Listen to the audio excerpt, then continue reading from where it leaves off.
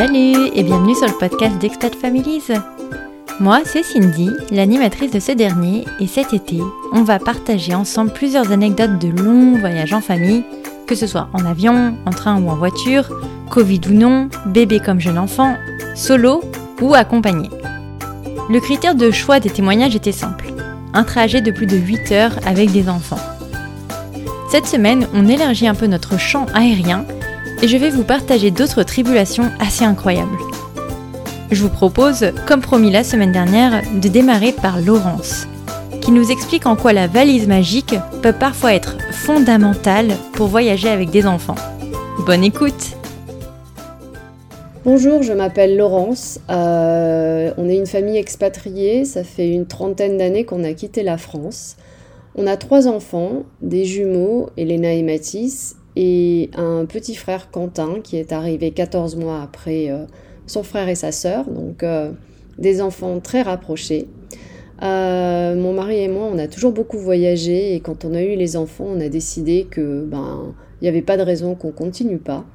Donc on a continué nos explorations, nos voyages, mais on a aussi fait bien sûr pour rentrer en France l'été voir la famille, de longs voyages en avion.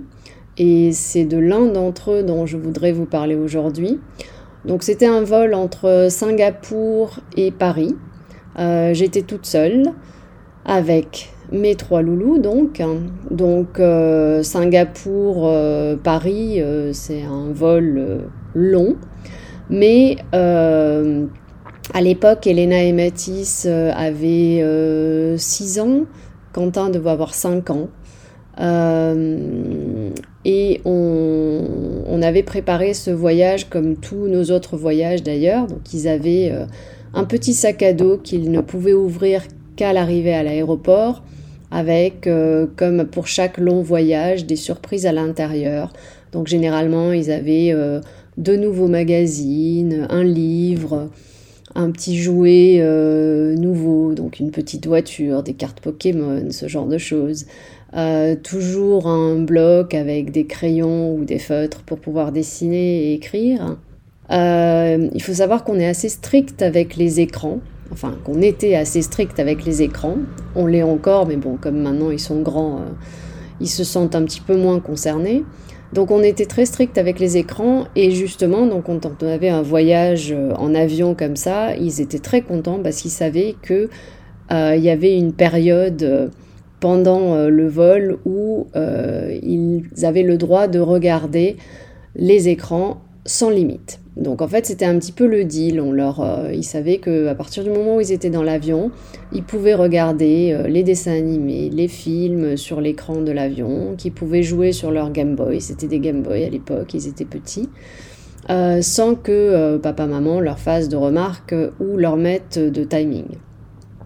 Et donc on est monté dans l'avion et une fois qu'on a été installé, il y a eu un appel de la chef de cabine, une annonce de la chef de cabine qui a annoncé que en raison de problèmes techniques, il n'y aurait pas de service de divertissement à bord.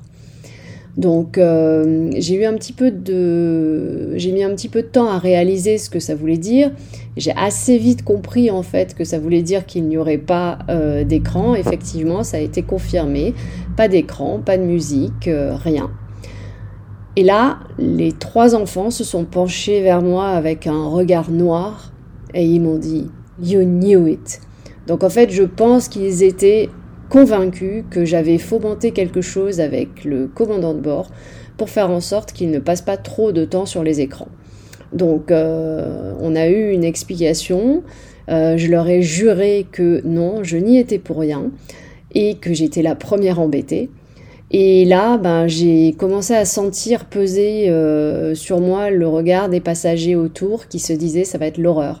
3 petits, pas de télé pendant tout le voyage, ça va être terrible.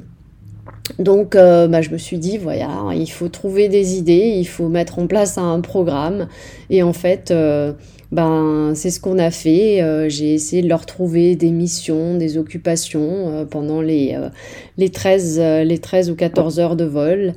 Donc ils ont fait des dessins, je leur donnais des missions, faire un dessin pour le commandant de bord, un dessin pour le chef de cabine, un dessin pour le steward le plus sympa. Voilà, j'ai épuisé toutes les solutions, on a écrit des histoires, je leur ai lu des histoires, on a fait de la gym sur nos sièges, on s'est levé, on est allé se balader au fond de l'avion, on est revenu... Voilà, on a essayé de rester occupés tout le vol. Et je dois dire qu'ils ont été absolument adorables. J'ai eu beaucoup de chance, je pense, parce que ils ont joué le jeu, ils ont compris finalement que leur mère y était pour rien. Et ils ont été hyper choux, et surtout ils ont pris leur mission très au sérieux. Donc ils ont fait des dessins qui étaient des vraies œuvres d'art pour tous les membres de l'équipage.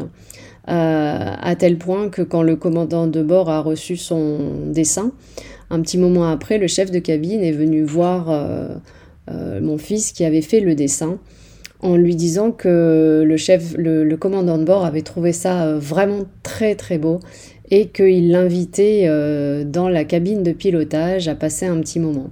Donc c'était il y a une douzaine d'années, je suis pas persuadée que ça se fasse encore aujourd'hui, mais en tout cas pour mon fils, c'est resté vraiment un souvenir émerveillé, et c'est vrai que c'était très très sympa.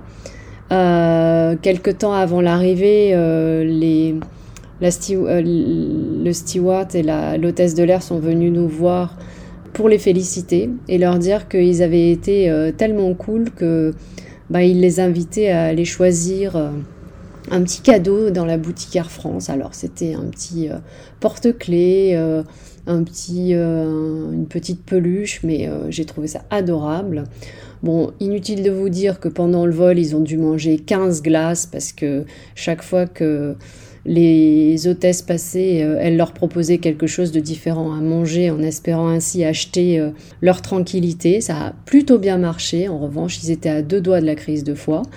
Et voilà, donc tout le monde a joué le jeu et les enfants en gardent un super souvenir. Moi aussi, après coup, bon, je vous cache pas que quand je suis arrivée à Paris, j'étais complètement épuisée, ce qui n'arrangeait pas grand-chose parce que je devais continuer en voiture. Mais bon, du coup, en voiture, ils ont été adorables, ils ont dormi tout le long parce que eux aussi, ils étaient épuisés puisqu'ils n'avaient pas fermé l'œil, occupés qu'ils étaient à dessiner et à relever tous les challenges qu'on avait fixés.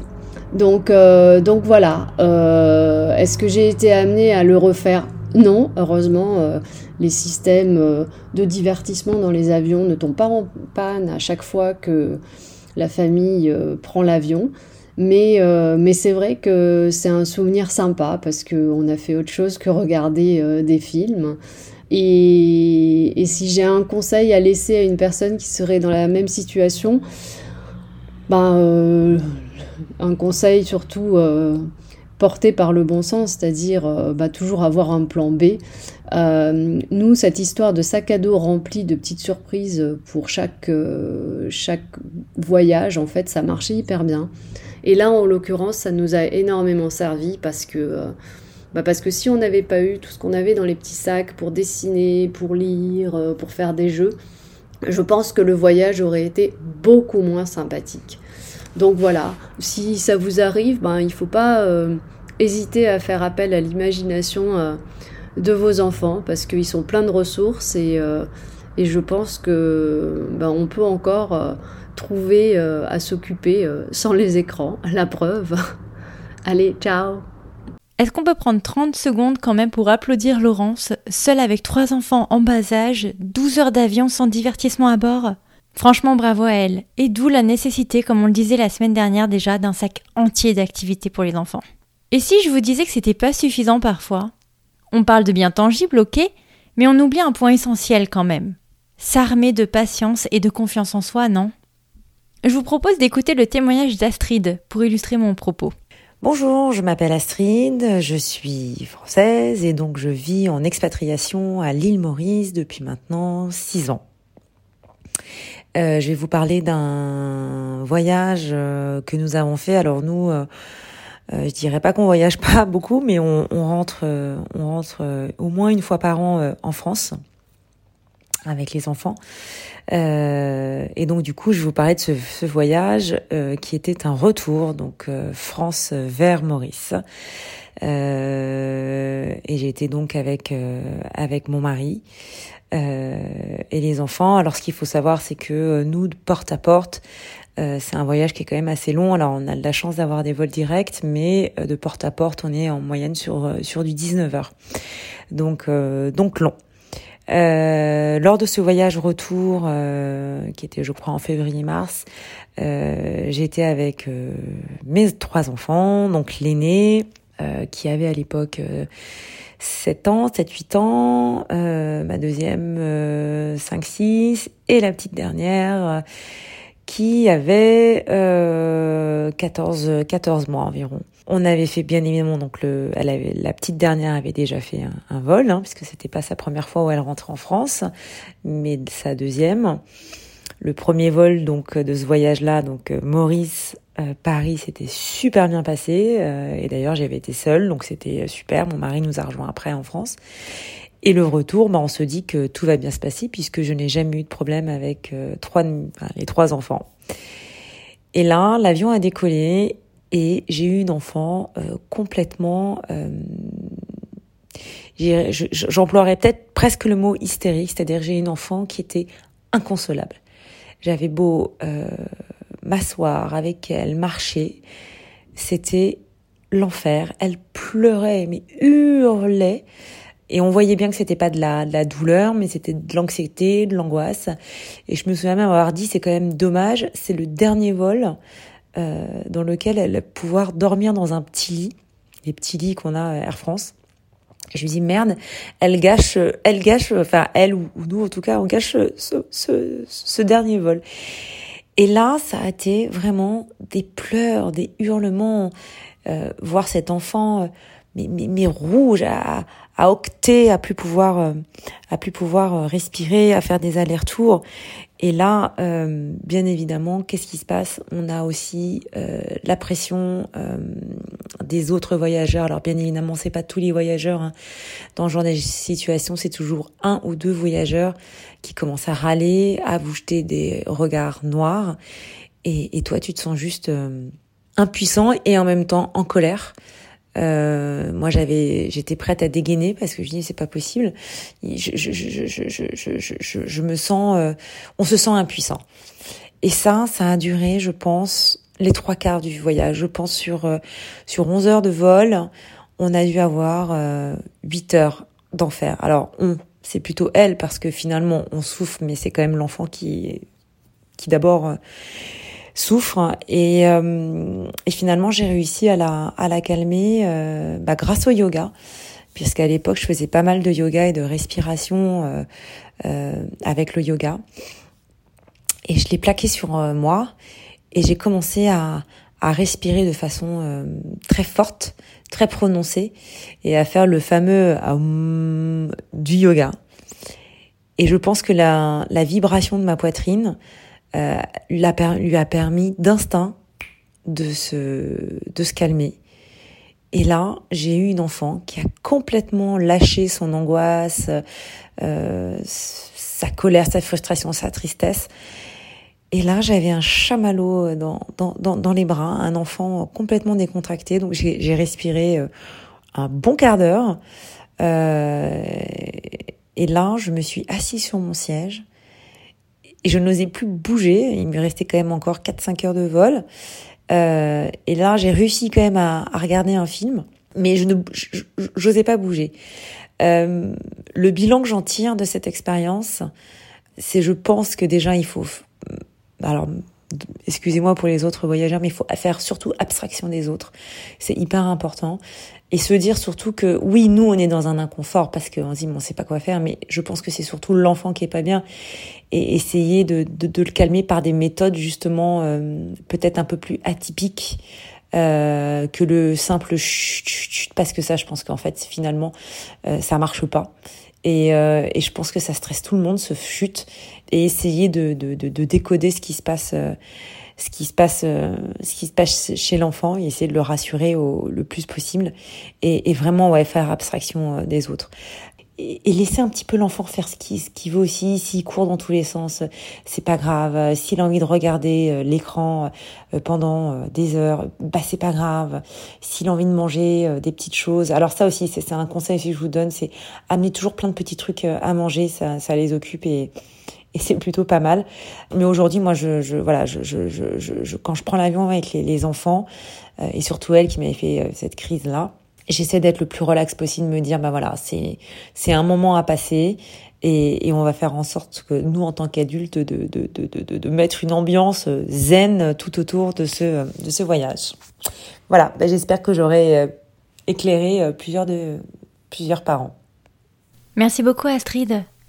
C'est vrai que le regard des autres dans les avions, je pense que si on peut faire passer un message à travers ces hors-séries, c'est vraiment le mot empathie, empathie et empathie. Honnêtement, on le sait tous que c'est super relou, les enfants agités en vol. Mais ce qu'on apprend avec la parentalité, c'est que si ça nous agace nous déjà le bruit, alors n'imaginons même pas les pauvres parents dont le cerveau doit bouillir de honte. Donc jugez moins et pourquoi pas aider plus.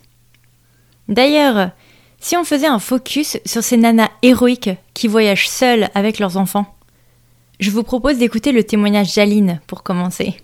Bonjour, moi c'est Aline, je vis à Auckland en Nouvelle-Zélande depuis 2004. Et le voyage dont je vais vous parler aujourd'hui, c'est en 2014. Donc d'Auckland jusqu'en Vendée pour rendre visite à mes parents. Alors d'Auckland à la Vendée, c'est 40 heures de voyage porte à porte. Et j'ai fait ce voyage seule avec mes 2 enfants qui à l'époque avaient 4 ans et 2 ans. Alors j'ai fait ce voyage seule avec eux parce que mon mari à l'époque était en mission en Angleterre pendant 6 mois. Donc il était parti avant nous et nous on l'a rejoint donc en étant basé en Vendée chez mes parents où il pouvait venir nous rendre visite pendant les week-ends. Alors ce voyage a été un peu exceptionnel parce que c'était le premier vol pour l'Europe de mon 2e enfant. Et aussi, c'était la première fois que je voyageais seule avec les 2 aussi loin. On avait déjà fait des petits vols ensemble, mais jamais aussi loin. Ayant l'habitude d'être seule avec mes enfants, je ne redoutais pas particulièrement ce long voyage. Ce qui avait commencé à me faire douter de moi, en fait, c'était mes proches qui me prenaient un peu pour une folle d'entreprendre ce voyage seule. Alors que moi, je savais que j'en étais capable, mais à force de se faire répéter, mais t'es sûre, tu vas y arriver, ça va être long. Finalement, je commençais à douter moi-même le jour du départ.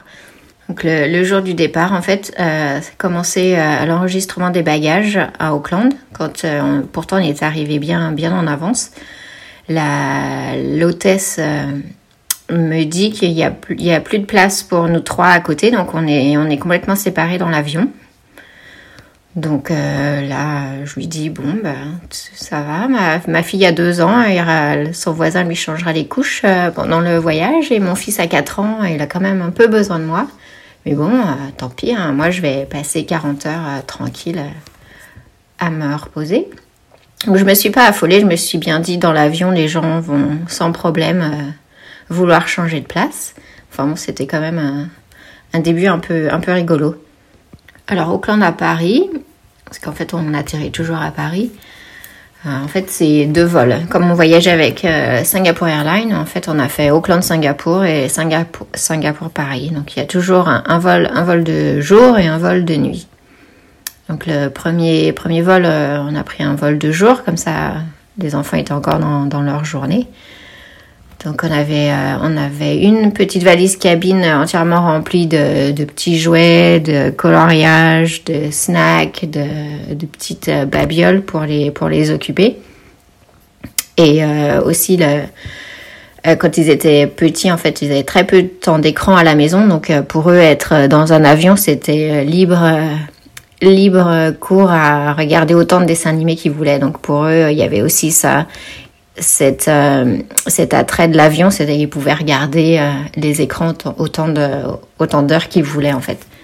Et très vite en fait, je me suis mis cette idée en tête que j'étais pour ce voyage-là en fait, j'étais ici totalement pour eux en fait. Donc je me suis vraiment oubliée. J'ai commencé à regarder aucun film. J'avais pas emmené de livre pour moi, comme ça il y avait aucune frustration de ma part de ne pas pouvoir le faire. J'étais là pour eux.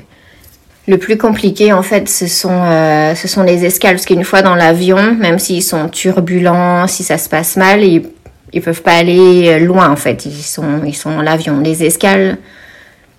Mes enfants, je gère mes enfants, mais c'est vrai que c'est toujours un peu effrayant d'être seul dans un grand aéroport, si on les perd, on sait jamais ce qui peut se passer.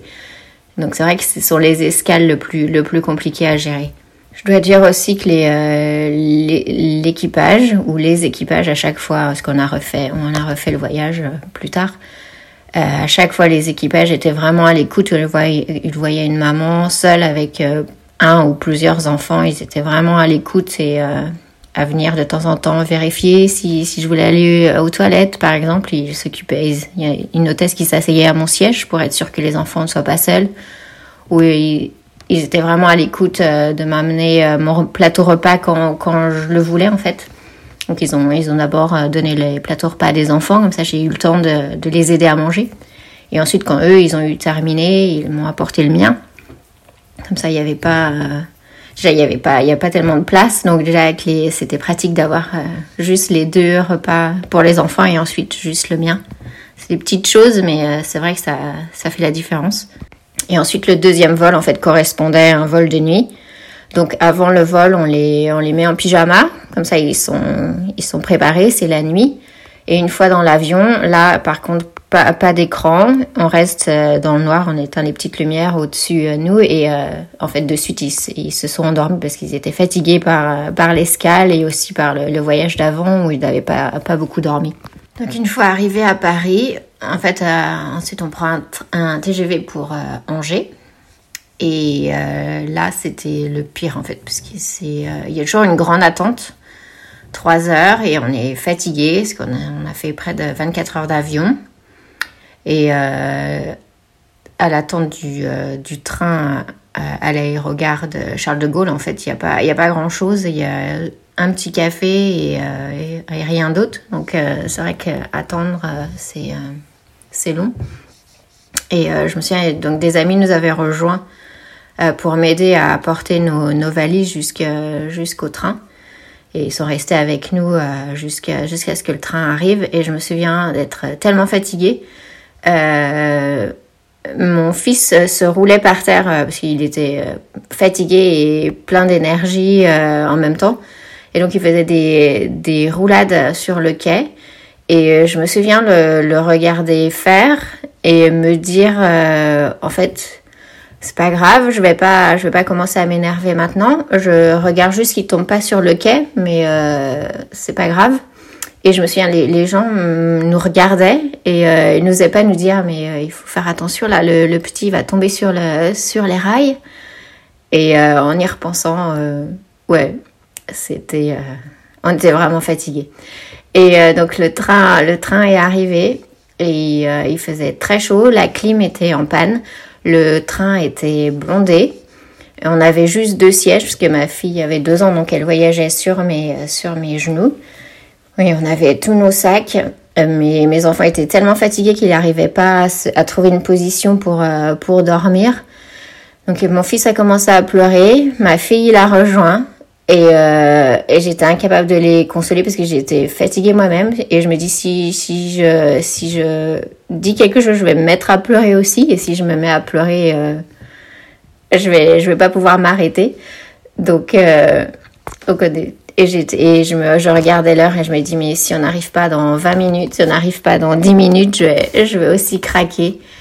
Et je me souviens des gens qui étaient pas très sympas, en fait, qui nous jetaient vraiment des sales coups d'œil, parce que bon, ils se doutaient pas du périple qu'on venait de faire. Donc ils disaient, mais c'est quoi ces gens, c'est quoi cette mère qui dit rien, ces enfants qui pleurent et elle les laisse pleurer.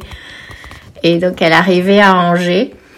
Mes parents étaient sur le quai. Encore eux, ils ont eu la bonne idée de venir sur le quai pour nous aider à porter les bagages. Et je me souviens avoir donné ma fille à ma mère. On était tous en pleurs. Et mon fils a descendu les marches tout seul. Et mon père, de suite, il a compris qu'on était même plus fatigués à ce stade-là. Donc, il est monté dans le train et il a pris nos valises pour nous sans nous demander lesquels étaient nos sacs. Il a réussi à se débrouiller. Et donc, c'était notre arrivée à Angers, où ma fille, c'était la première fois que mes parents rencontraient ma fille. Et on était tous en train de pleurer de fatigue et de joie sur ce quai de gare. Et ensuite, d'Angers, il y a encore 1h30 en voiture, donc avec mes parents. Et là, on s'est tous endormis dans la voiture. On n'a rien vu du trajet. Le bilan que j'en tire, je suis toujours super fière d'avoir amené tout le monde à bon port et tout s'est bien passé, à part qu'on était à la fin très fatigués et on était en pleurs, mais sinon il n'y a pas eu de drame majeur. Et en fait, ma famille stressait bien plus que moi au niveau de ce voyage et j'ai bien fait d'avoir eu confiance en moi, en fait, de savoir que je pouvais le faire. Si j'avais été amenée à le refaire, on l'a refait, mais bon, ils étaient plus vieux, donc après c'était plus facile à gérer. Je changerais peut-être, en fait, au lieu de vouloir prendre le train tout de suite, après l'avion, je me poserais quelques heures, je prendrais une chambre d'hôtel directement à l'aéroport pour se reposer. Peut-être pas dormir, mais au moins se reposer quelques heures et prendre ensuite le train. Et en fait, le conseil, c'est se faire confiance, en fait. On sait de quoi on est capable et surtout pas se préoccuper des gens. Les gens qui ne savent pas qui on est, d'où on vient, pourquoi on est si fatigué, pourquoi on pleure. Ne pas se préoccuper et se faire confiance. Voilà mon histoire. Au revoir. Aline, vraiment, au nom de tous et toutes, on te dit bravo. 40 heures seule avec des enfants de 4 et 2 ans, franchement. Puis je suis persuadée qu'on aurait tous fini en larmes aussi, donc une belle leçon de courage et de respect. Je vous propose maintenant d'écouter le témoignage de notre Léa, qui était notre invitée de l'épisode 31 et qui a un voyage mémorable à nous raconter. Bonjour à tous, donc je m'appelle Léa, j'habite à Boston aux États-Unis avec mon mari Pedro, mon fils Luca et un petit bébé qui devrait arriver d'ici 2 semaines. Alors le voyage en question, donc ce voyage moi je l'appelle le voyage de l'enfer. C'était pour aller donc de Logroño, qui est une ville au nord de l'Espagne, jusqu'à Boston. Après les fêtes de Noël et de Nouvel An de 2019-2020, donc c'était le 1er janvier 2020. Parce qu'en fait, étant professeur, je reprenais le travail le 2 janvier. Donc j'avais pas le choix de voyager le 1er janvier. Et donc ce voyage était avec mon fils de 17 mois, qui à la base devait rentrer avec mon mari, mais qui est finalement rentré avec moi. Et mon père m'a accompagnée sur la première petite partie du voyage. Donc le voyage, il a duré plus de 24 heures de porte à porte. Je dirais dans les bien 27 heures peut-être, à peu près. Parce qu'en fait, ce qui s'est passé, c'est que donc la ville Logroño est à 4 heures de voiture de Madrid.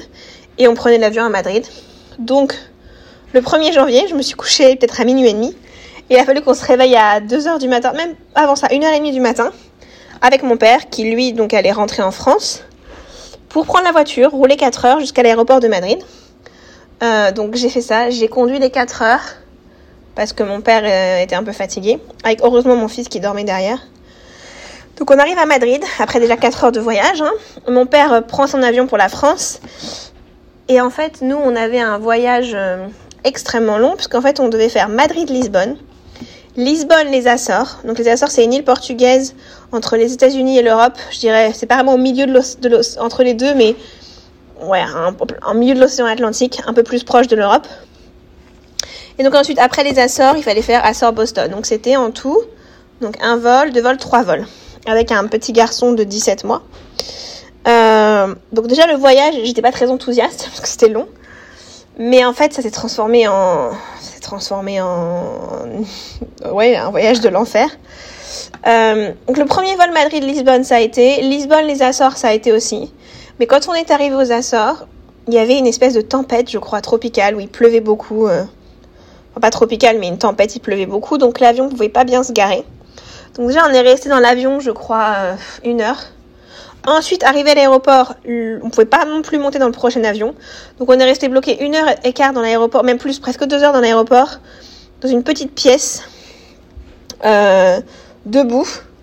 Moi, j'avais la poussette de mon fils, j'avais mon fils en porte-bébé, plus, je crois que je devais avoir un bagage à main. Et mon fils était très excité, j'arrivais pas vraiment à le calmer. Il n'avait pas encore dormi, je crois, dans les 2 vols qu'on avait fait. Non, il n'avait pas dormi. Ou il avait dû dormir un petit peu, mais vraiment pas suffisamment pour que ça me marque. Et du coup, donc on a attendu longtemps. Finalement, on a réussi à monter dans l'avion pour donc les Açores à Boston. Mon fils a mangé mes 2 plateaux repas, plus tous les snacks que j'avais. Il a fini par s'endormir. Et donc, quand on est arrivé à Boston, il était 10h du soir, 22h. Donc, 6 heures de plus en Europe. Donc, c'est déjà 24 heures, en fait, le voyage. Et là, douche froide, parce qu'en fait, j'arrive à l'aéroport et je n'ai aucune valise. Rien. Donc, pas ma valise, pas la valise de mon fils et pas de siège auto. Sachant que moi, je devais reprendre le travail le 2 janvier, amener mon fils à la crèche et qu'il fallait surtout que je rentre de l'aéroport à chez moi, en fait. Et sans siège auto, ça me paraissait, surtout en taxi, ça me paraissait invraisemblable. Donc la chance que j'ai eue, c'est que l'aéroport avait un vieux siège auto assez pourri quand même. Et même trop petit pour mon fils, mais bon, ils me l'ont prêté, ça m'a permis de faire ce que j'avais à faire pendant 2 jours. Et le gros problème, c'est qu'en fait, comme mon fils était petit, j'avais pas beaucoup de vêtements pour lui. Et en fait, tous ses vêtements, je dis bien tous ses vêtements, étaient dans la valise. Donc, je n'avais aucun vêtement pour mon fils. J'ai réussi à l'habiller, donc je devais avoir un body et un pantalon à la maison. Et vraiment un truc, peut-être même un pyjama. Donc, je l'ai envoyé à la crèche comme ça le lendemain. Heureusement, ses profs ont été adorables, elles m'ont prêté plein de vêtements. Du coup, le lundi, après, c'était pas un lundi, c'était un jeudi d'ailleurs quand j'ai repris le travail. Mais donc le jeudi 2 janvier, il a fallu aller acheter des vêtements après le travail parce que bon, ma valise a mis 3-4 jours à arriver. Bon, ça à la rigueur, c'est pas très grave, mais c'était juste un truc de plus sur ce voyage qui déjà avait été très très long, plus les retards. Moi, j'étais fatiguée, j'avais repris le travail. J'étais toute seule avec mon fils du coup, puisque mon mari n'était pas encore rentré, il était toujours en Espagne. Donc tout ça et le fait de ne pas avoir de valise, de ne pas avoir de vêtements, de ne pas avoir de siège auto, ça a vraiment fait que ça a été un voyage catastrophique. Mais je sais pas si c'est positif, le fait d'avoir été seule, en fait tu peux pas craquer. T'es seule avec ton fils, c'est dur, tu souffres, mais en fait t'as pas le choix, il faut que tu tiennes en fait, il faut que tu t'occupes de lui, il faut que pas que tu craques. Et donc du coup au final, peut-être que j'aurais été avec mon mari, je me serais plus reposée sur lui, j'aurais peut-être plus craqué. Le bilan que j'en tire, c'est ne plus jamais faire autant d'escales avec un bébé aussi jeune. Mais bon, malheureusement, on choisit pas toujours. Pour un retour le 1er janvier, il n'y a pas toujours le choix. Et un conseil que je donne, oui, maintenant, c'est surtout, n'emmène pas tous les vêtements de ton fils avec toi. Ou alors, si tu les emmènes tous, prends 2 ou 3 changes dans ton bagage à main. Ne mets pas tout en soute parce que tu sais jamais ce qui peut arriver. Si tu allaites, c'est cool, mais si tu donnes le lait en biberon, prends plus de lait que ce que tu as besoin, prends plus de couches que ce que tu as besoin. Si tu penses qu'il te faut 5 couches pour le voyage, prends-en 15, prends-en 10, parce que tu sais jamais ce qui peut arriver. Ouais, et un autre conseil, ça nous est arrivé plus tard, mais il y a quelques mois, en février. Donc moi, j'étais enceinte de 6 mois, on était en Californie, et en fait, suite à quelques petits soucis de grossesse, il a fallu que je rentre... Il fallait que je rentre absolument à Boston pour me faire suivre par mes docteurs. Et en fait, comme on était un peu stressés par ce qui s'était passé, on n'a pas pensé à faire le check-in de l'avion. Et donc le dimanche, quand on se pointe à l'aéroport pour prendre l'avion à 10h du matin, l'avion était en fait surbooké. Et comme on n'a pas fait le check-in, on était dernier sur la liste, et donc il n'y avait pas de place dans l'avion pour nous. Et le prochain vol pour Boston était à 23h. Sachant que moi, j'étais pas censée rester debout, assise très longtemps, il fallait que je sois presque en bed rest pendant quelques jours. Mon fils avait 3 ans, donc c'était pas l'idéal. Et donc on a failli rester bloqué. Mais la chance qu'on a eue, c'est que la compagnie a proposé à des gens de l'argent en échange de prendre le vol plus tard. Et il fallait que 3 personnes acceptent, ce qui s'est fait. Et du coup on a pu partir. Mais ça a été une grosse source d'angoisse. Donc mon conseil, c'est si vous voulez vraiment partir, parce que vous avez besoin, parce que vous voulez pas attendre avec votre enfant, toujours faire le check-in 24 heures avant pour être sûr d'avoir votre place garantie. Parce que si vous le faites pas, en fait, c'est vous qui mettez de côté. Et après, bon, bien sûr, si ça vous dérange pas de rester et d'avoir de l'argent, vous pouvez le faire. Mais avec des enfants, maintenant, je n'oublierai plus jamais, je pense. Enfin, il faut jamais dire jamais, de faire le check-in. Parce que ça peut transformer le voyage en cauchemar aussi. Donc voilà, donc maintenant je me souviens de ce voyage avec... je souris quand je m'en souviens, je me dis que c'était une expérience à vivre et que au final tout s'est bien passé, j'ai retrouvé mes valises, j'ai retrouvé mon siège auto, j'ai retrouvé les vêtements de mon fils, et puis mon fils s'en rappelle pas parce que de toute façon il était tout petit. Moi j'ai mis quelques jours à m'en remettre à cause de la fatigue, mais globalement ça s'est bien passé. Voilà, à bientôt. Merci beaucoup Léa. Et félicitations pour ton deuxième petit garçon qui est né depuis cet enregistrement. Donc j'espère que tout va bien pour votre petite famille. En vrai, je sais pas vous, mais perso, je suis un peu comme Léa. C'est-à-dire que pour les enfants de moins de 18 mois, en général, j'ai pas beaucoup de vêtements pour eux. Alors j'imagine le stress si tout est dans une valise, surtout l'hiver. Après, j'ai tellement la phobie aussi de perdre ma valise pendant mes voyages que je mets toujours des fringues préférées sur moi ou dans ma cabin case. Mais bref, c'est pas le sujet de cet épisode. Je vous propose qu'on enchaîne encore avec une maman qui voyage en solo et on continue avec Aurore. Bonjour, c'est Aurore qui habite au Mexique. Et donc le voyage en question qui a duré pas mal d'heures, je vais me souvenir du nombre d'heures exactement, c'était depuis Mexico jusqu'à Pavia en Italie. Donc on a fait Mexico, une escale, je pense que c'était en Allemagne l'escale, je me souviens plus. Et de l'Allemagne, sans doute Francfort-Milan. Et à Milan, une amie est venue nous chercher avec un siège auto jusqu'à Pavie. Et alors à Pavie, en plus, vu que c'est une petite ville, le centre de la ville est pas... on ne peut pas rentrer en voiture sauf si on est résident. Et donc on a dû marcher 2 kilomètres aussi en plus. Alors le voyage était avec mon fils, Ajax, qui avait 6 mois à l'époque. Et je vais partir pour travailler pendant 1 mois à Pavie. Et en plus, quand c'était vers mi-octobre ou mi-novembre, on est aussi resté pour Noël. Enfin bref, c'était un très long voyage. On a fait 1 mois et demi en tout en Europe. Donc c'était moi seule avec Ajax au début. Et puis mon mari nous a rejoints 1 semaine à Pavie. Puis après on a été à Rome. Puis après on a été en Belgique, vu que je suis belge. Et voilà, c'était un voyage un peu long. Donc le voyage en soi en avion, donc déjà Mexico, Europe, ça prend 10h30 à 12h selon la destination. Donc c'est déjà pas mal. Heureusement, à 6 mois, ils dorment, les enfants, donc c'était chouette.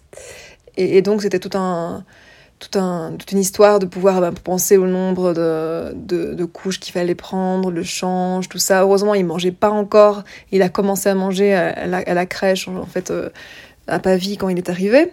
Et donc c'était le change pour maman, le change pour le petit, 2 valises, et une des valises c'était le lit pliable parce qu'on savait pas trop, vu qu'on allait dans un Airbnb, on savait pas trop comment ça allait être. Évidemment le lit a été complètement inutile parce qu'il a pas voulu dormir dedans, il faisait trop froid, donc il a dormi avec moi dans le lit du Airbnb. Mais sinon l'avion, 12 heures d'avion, quand ils sont petits ils dorment. Voilà, donc ça c'est déjà bien. Après le jet lag c'est la catastrophe, mais... Et puis alors ce qui était bien, c'est qu'on est arrivé en Allemagne pour l'escale, et en Allemagne c'est vachement très très chouette pour les familles parce que bon il y a des toilettes pour famille où il y a vraiment une table pour longer les enfants, pour les nettoyer, c'est vraiment bien fait.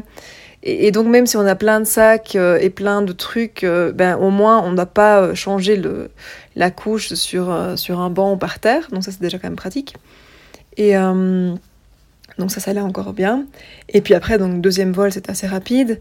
Et heureusement, j'avais une amie qui a trouvé, elle a déniché un siège auto. Et alors le siège auto, c'était donc Ajax a supporté, donc c'était 12 heures de vol, quelques heures d'escale, 1h30 de vol en plus. On arrive à Milan, Malpensa, je pense, qui a 1h30 de Pavie encore en voiture.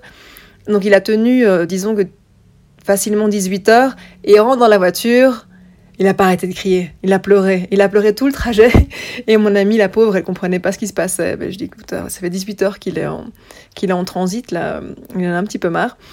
Et donc voilà, donc c'était bien, sauf la dernière heure et demie dans la voiture.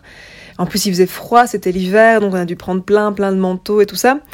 Et pourquoi c'était exceptionnel ? C'était le premier voyage qu'on a fait avec lui, que j'ai fait avec lui. Ça s'est bien passé, je trouve. Apparemment, j'épargne le jet lag après. Le jet lag, c'était vraiment une catastrophe.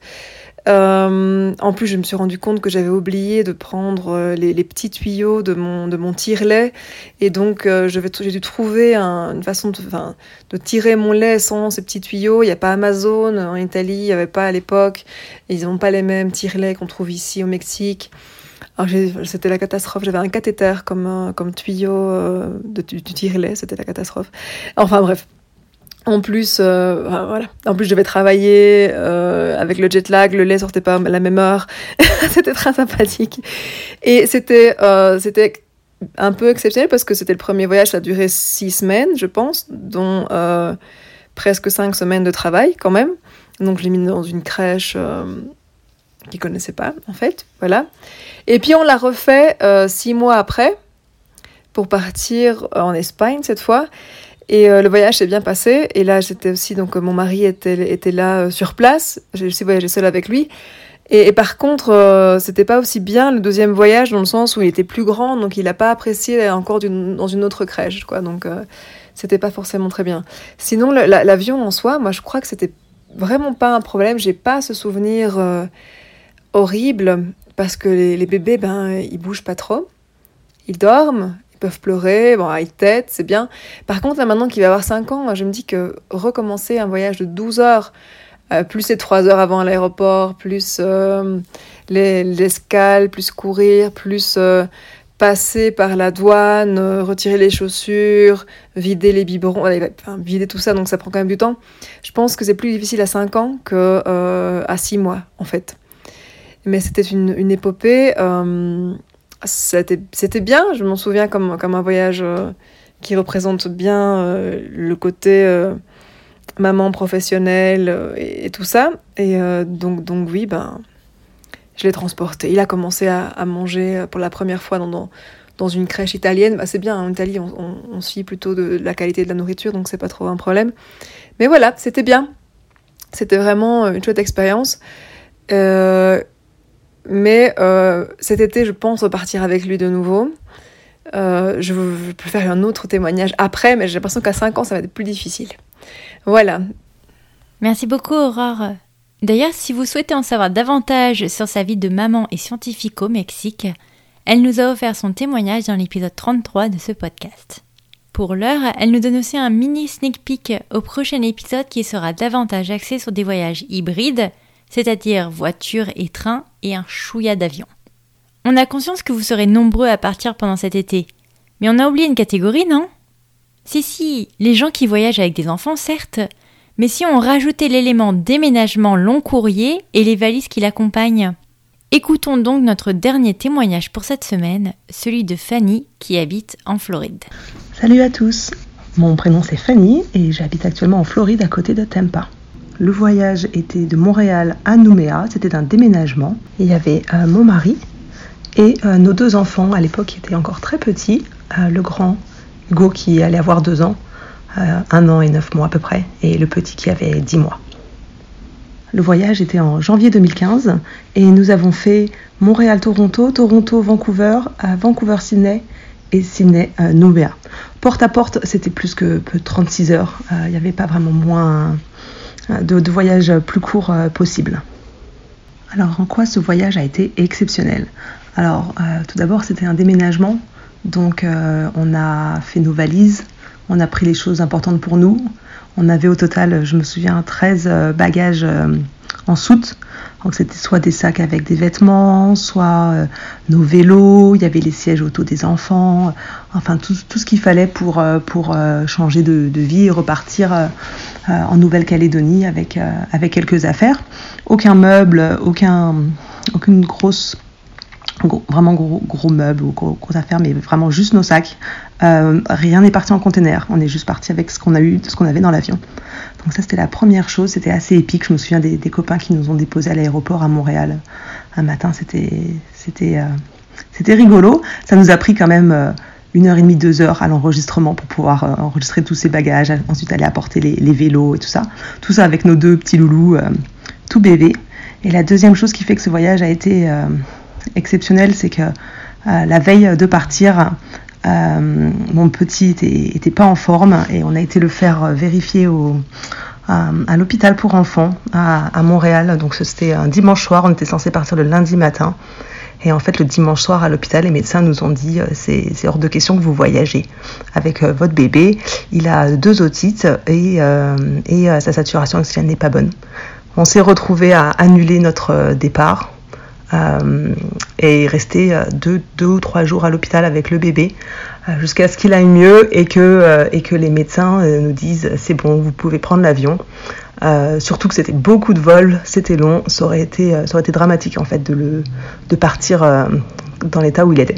Donc je suis tellement reconnaissante d'avoir eu cet instinct de dire allons vérifier avant de partir, mais ça a compliqué parce que toutes nos affaires étaient rangées, les sacs étaient prêts et il a fallu annuler, décaler les vols, camper dans notre maison et patienter qu'il aille mieux. Et voilà, je suis très reconnaissante que ma sœur était là à ce moment-là et ça a beaucoup aidé. Donc voilà, les deux grosses aventures de ce voyage, c'était le nombre de bagages et le fait que le départ a été repoussé de quelques jours pour que mon petit aille mieux. Voilà, le bilan, c'est que ça valait forcément énormément le coup de déménager et de passer presque 1 an et demi en Nouvelle-Calédonie avec les loulous qui ont grandi un petit peu là-bas et qui s'en souviennent un petit peu. Mais c'est sûr que si on peut avoir des vols directs le plus possible dans tous nos nouveaux voyages, on le fait. C'est pas toujours possible, malheureusement. Si on peut avoir des voyages de jour et non de nuit, on fait ça. Et on essaie de voyager léger, ce qui n'est absolument pas possible pendant un déménagement, mais le plus possible si on peut. Voilà. Ça vaut le coup de voyager et de se faire des souvenirs avec les enfants un peu partout, mais oui, c'est un petit peu challenge sur le coup.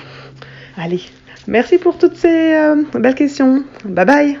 Franchement, ça nous est arrivé aussi de devoir décaler notre départ de New York City à Los Angeles il y a 2 ans maintenant, car mon fils avait chopé Attendez, je coupe pour chercher. La roséola, ils disent ici aux États-Unis. Apparemment, c'est un truc super contagieux et ça donne des petits boutons et de la fièvre aux enfants. Et on a dû décaler de 2 jours pour qu'il ne soit plus contagieux pour pouvoir prendre l'avion. En vrai, c'était vraiment l'angoisse, car on a dû camper dans notre ancien appartement 2 jours de plus. Bref, heureusement, il était en pleine forme pour prendre l'avion les jours suivants. Le chat, un peu moins, mais ça peut faire partie d'une prochaine mini-série. En attendant, écoutez, je vous remercie énormément d'avoir écouté ce 2e épisode. J'espère qu'il vous aura plu. Merci encore à Laurence, Astrid, Aline, Léa, Aurore et Fanny pour leurs témoignages. On se retrouve la semaine prochaine pour le dernier épisode de cette mini-série Long Voyage. N'oubliez pas de repartager cet épisode autour de vous s'il vous a plu, ou non d'ailleurs, et simplement de dire à votre meilleur pote à quel point ce podcast est sympa. Le bouche à oreille, il n'y a rien de mieux pour nous et pour nous aider. Merci beaucoup et à bientôt.